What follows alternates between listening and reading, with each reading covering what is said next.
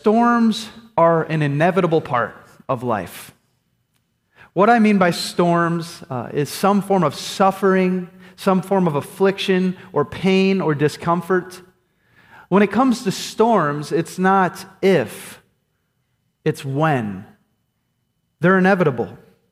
And I found in my life that what I want God to do when I experience a storm is still the storm. I want Him to end it so that I don't have to endure it. Or I want God to take me around the storm so that I don't have to go through it. But I've learned that God typically doesn't do either of those. Typically what God does is take me right through the storm. And He has real purposes for that, and we're going to talk about those purposes this morning. But maybe you're in a major storm right now. Maybe you're lonely and it feels like there's no one you can depend on. Or maybe you're having relationship issues or marital problems. Maybe you're single and you desire to be married, but you haven't met the right person yet. Maybe it's a faith issue. Maybe you're struggling with your faith. Maybe it's a storm that you've created, and I'm talking about maybe it's a sin issue. Maybe there's a sin you've been battling and you've confessed over and over and over again your sin, but you can't seem to prevail against it. Maybe someone you love is battling addiction and you don't know when you're going to get that fateful call that something terrible happened. Maybe it's a family issue where there's deep pain involved, or maybe you lost a loved one recently and you're suffering from that. Or maybe it's a work issue or a financial issue. I mean, storms take all different forms. But maybe you're in a storm right now. And if you're in a storm right now, I can't guarantee you that God will take you out of the storm. But here's what I can guarantee you. I can guarantee you that God will never get out of the boat. You get what I'm saying? I can't tell you God's going to take you out of the storm. So often He doesn't do that when we want Him to. But I can guarantee you that He will not get out of the boat. Now, you can choose to get out of the boat. You can choose to stop trusting Him and try to do it your own way or seek comfort in other things. I want to strongly tell you this morning, don't do that. Don't do that. Remain under the storm and trust that never will He leave you, never will He forsake you. And that is the take-home message this morning. If you're taking notes, jot this down. The God of all comfort never abandons His children. The God of all comfort never abandons His children. We are in a new letter this morning in 2 Corinthians, but Paul is speaking to the same church. And when you look at Paul's letters, typically you can get a good idea of some of the themes of that letter by looking at the first few verses. Okay? So look at verse 3 with me. I'm going to read it for us, and we're going to talk about it. Blessed be the God and Father of our Lord Jesus Christ, the Father of mercies and God of all comfort. Stop there. So this verse 3, tells us that God is the God of all comfort. And interestingly, that is the only time you see the phrase God of all comfort in the entire Bible, right here. And so this book focuses a lot on God's comfort. You know, 2 Corinthians is Paul's most emotional and most personal letter in the Bible. We've been taught to think that emotion is a bad thing. We need to shun that. You know, it can't be a part of our lives. But God created emotion. Emotion is not a bad thing.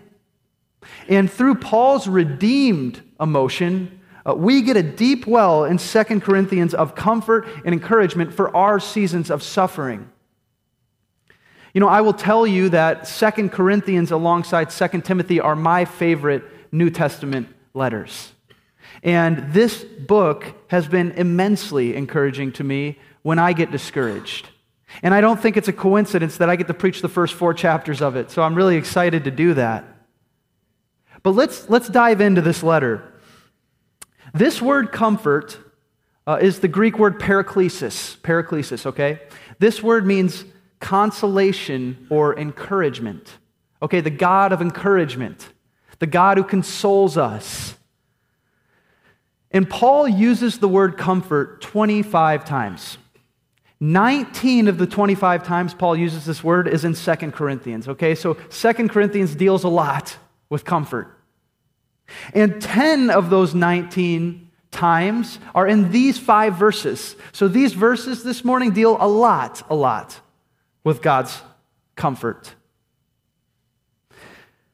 Like I said, I can't guarantee you God will take you out of the storm, but the Bible promises some provisions of God in the storm. And we're going to talk about 3 provisions of God in the midst of trials, in the midst of storms this morning. And I hope whatever is going on in your lives that you might experience the comfort of God this morning. So if you're taking notes, here's the first one. In the midst of trials, God provides comfort in all our affliction. God provides comfort in all our affliction. Look at verse 4. It says this about the God of all comfort. The God of all comfort who comforts us in all our affliction, so that we may be able to comfort those who are in any affliction, with the comfort with which we ourselves are comforted by God. It says that God comforts us, but there is something attached to that comfort. He comforts us in our affliction. What does that word affliction mean? Well, the word literally means oppressing together. Affliction means pressure. It's what Paul meant when he said, we are hard pressed on every side, yet not crushed. In other words, affliction means when the world is pressing in on us. That's what Paul's talking about. And Paul is not bringing this out of thin air. This is not some hypothetical affliction situation. Paul knew very well what affliction felt like. And if you look at verses 8 and 9 of this exact same chapter, look what Paul says. He says, "We do not want you to be unaware, brothers, of the affliction we experienced in Asia. For we were so utterly burdened beyond our strength that we despaired of life itself. Indeed, we felt that we had received the sentence of death, but that was to make us rely not on ourselves, but on God who raises the dead." Paul wasn't just burdened, he was utterly burdened. He wasn't just utterly burdened, he was utterly burdened beyond any strength that he had. He wasn't just utterly burdened beyond any strength he had, he was despairing of life itself. He says he even thought he'd received the sentence of death. He thought he was going to die. He thought the pressure was going to crush him. But he said there was a purpose in it. He said it was to make him rely not on himself, but on God. And a really important question we need to ask this morning is, what do we do when we suffer? Really, there's 3 responses to suffering. The first response is what I would call the religious response. What empty religion does in a response. A person who is religious apart from Christ has a transactional relationship with God. There's this transactional relationship for a religious person where they say, if I live a good life, if I live a comfortable, good life, if my goods outweigh my bads, then God owes me something. God owes me a good and comfortable life in return. And if you've lived long enough, you know that that's just not how life goes. God will change plans. God will allow suffering to enter your life. And so for the religious person, there is an undercurrent of anger at God, because they don't think God is holding up his end of the bargain, and eventually the religious person will likely rebel and leave God. We don't want to do that when we suffer. The second response is what I would call irreligion, the absence of religion. This is the person who says, there's no meaning in the suffering anyway, so let's eat and drink and be merry, for tomorrow we die. Let's seek our comfort in a drink or a drug or some other way.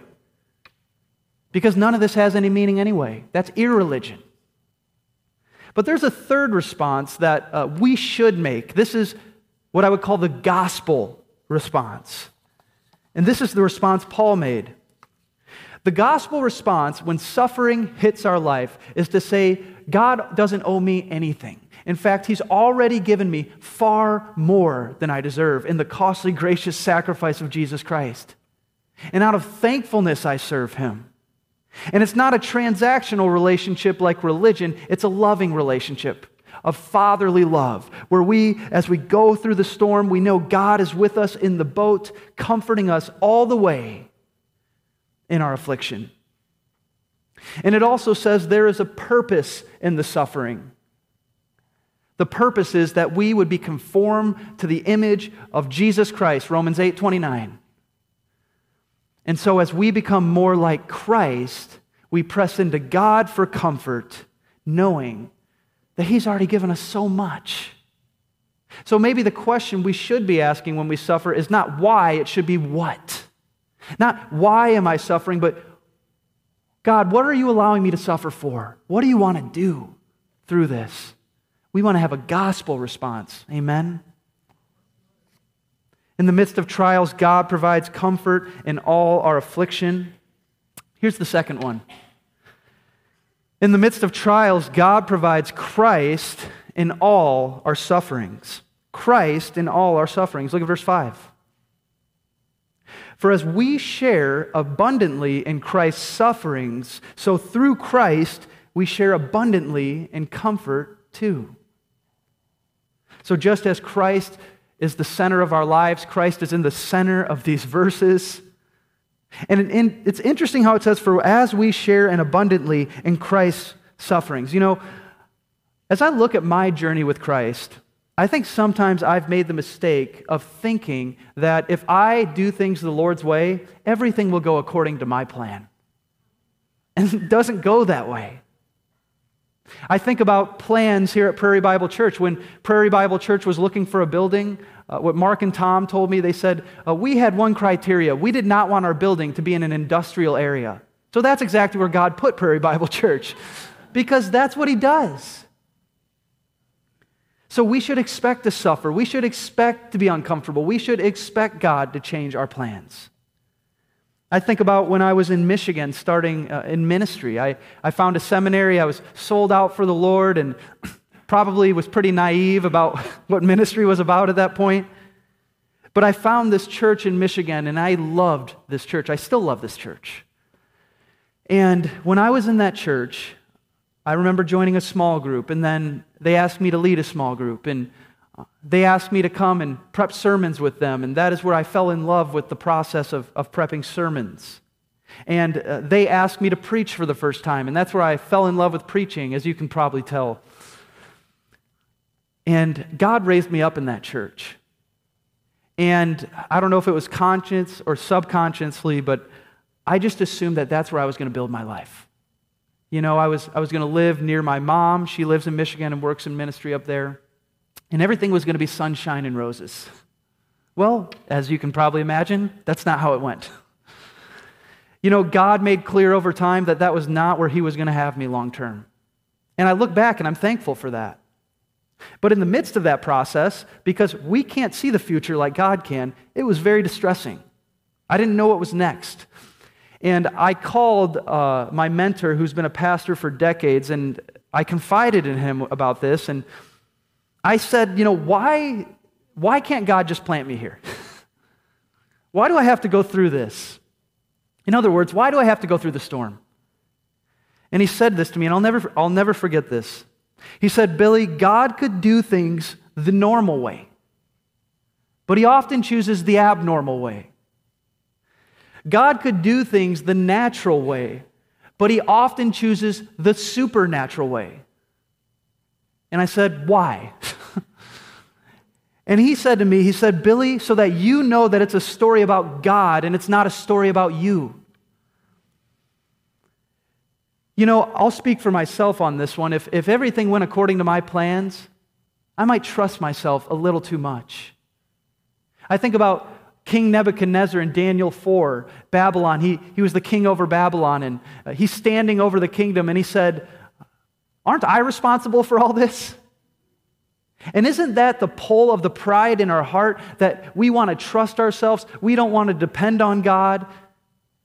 God knows that. He knows our hearts. And so when God changes your plans, when God does the thing you least expect, you should expect that. Because that's how God works. And the way you respond to that is you trust Him, you press into Him, you seek Him for comfort.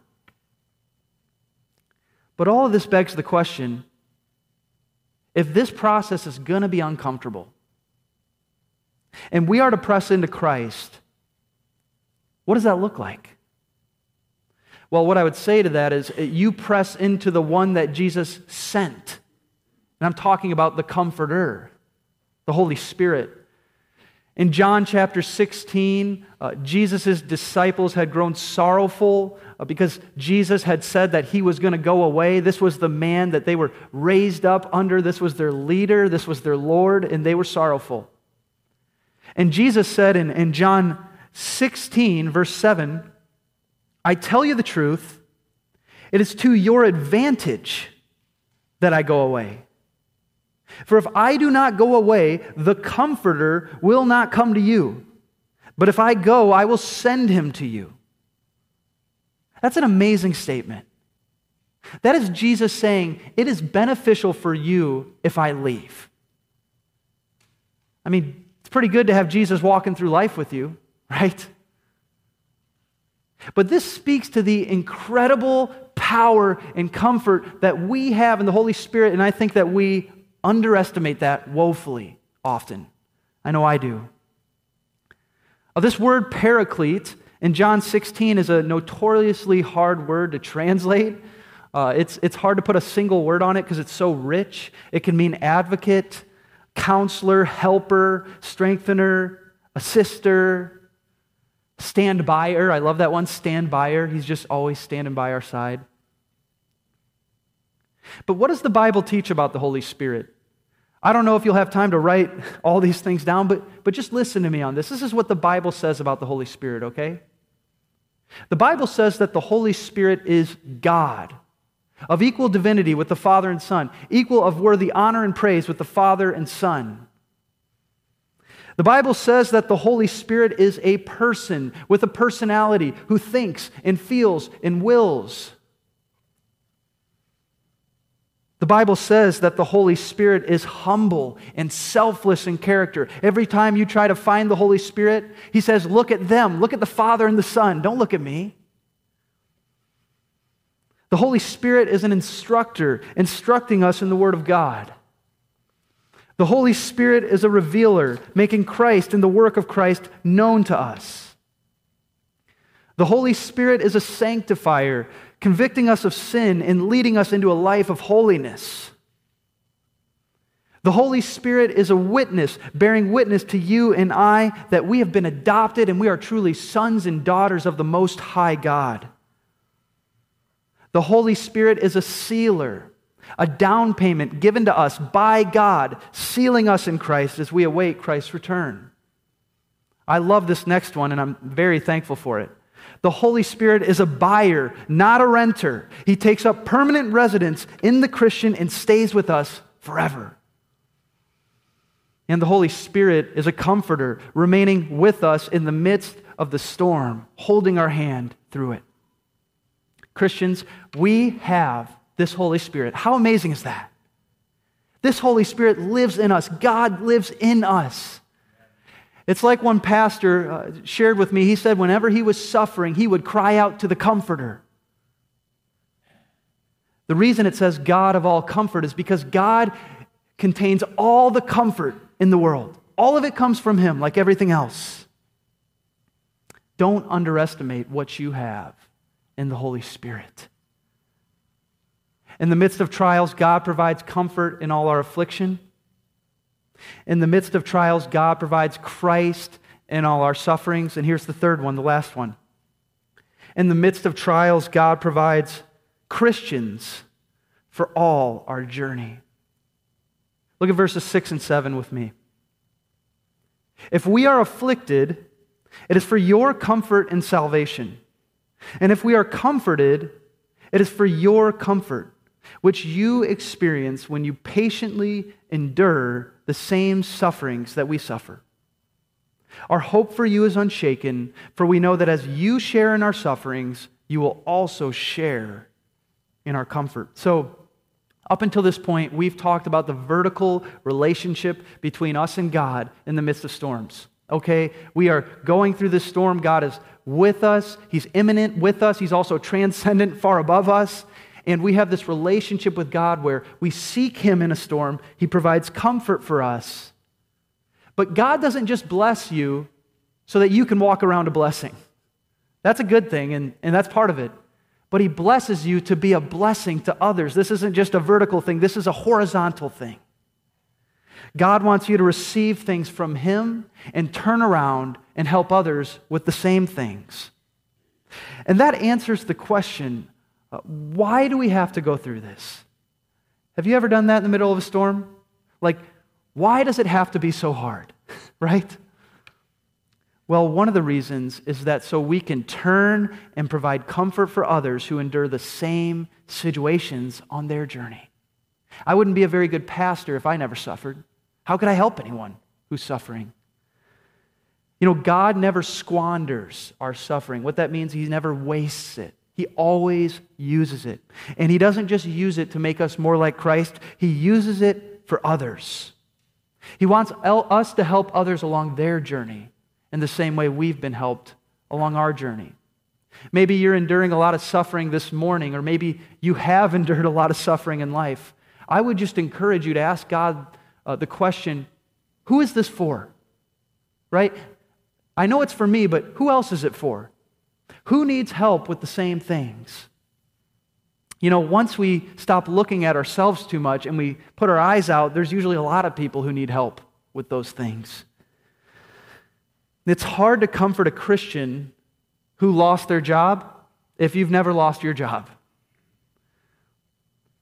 It's hard to comfort a Christian who just lost a loved one and is suffering if you've never lost a loved one and suffered.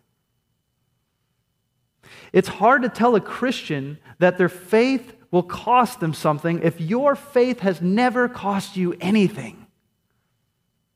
This is part of the deal. We will suffer, but it will draw us closer to God. It will make us more like Christ, and God will use it to help the next person who suffers. When I think about this, I think about Peter, the Apostle Peter. And you know, Peter was in the upper room with Jesus, and he was so adamant that he was not going to reject him. But Jesus knew. And Jesus said an amazing thing to Peter. He said, Peter, when I have restored you, turn around and strengthen the brethren. He said, Peter, when I bring you through this storm, it's not just to get you through the storm. It's so that when you get to the other side, you can turn around and help others through the storm. I remember when Peter, he went out weeping bitterly and he went back to fishing because he'd just totally failed. And then Jesus was on the beach at the end of the Gospel of John, and I love Peter's response. He saw Jesus on the beach and everybody else was bringing the boat in, but Peter was, doing the 100-meter freestyle to the beach to see Jesus. And when he got there, Jesus asked Peter, do you love me? 3 times. But do you remember what Jesus said after that? Feed my sheep, feed my lambs, feed my sheep. He said, Peter, when I've brought you through this storm, you turn around and you strengthen other Christians. And that is God's call and command to us. Because God will bring you out of your season of suffering. He will do it. When He's done with His work in your heart, in your life, He'll bring you out. And then when you're not in a season of suffering, pinch yourself because another one's probably coming. But God wants to use that so that you can point others to the cross and to Christ, the only true antidote when we're suffering. And so in conclusion, the God of all comfort never abandons His children. And in the midst of trials, in the midst of storms, God provides comfort in all our affliction, Christ in all our sufferings, and Christians for all our journey. Band, you can come up. You know, something that Pastor Craig and I always try to do is to remind us of the main thing, and the main thing is the gospel of Jesus Christ. If you are here this morning or you're listening online and you're trying to overcome storms without Christ, you have no chance.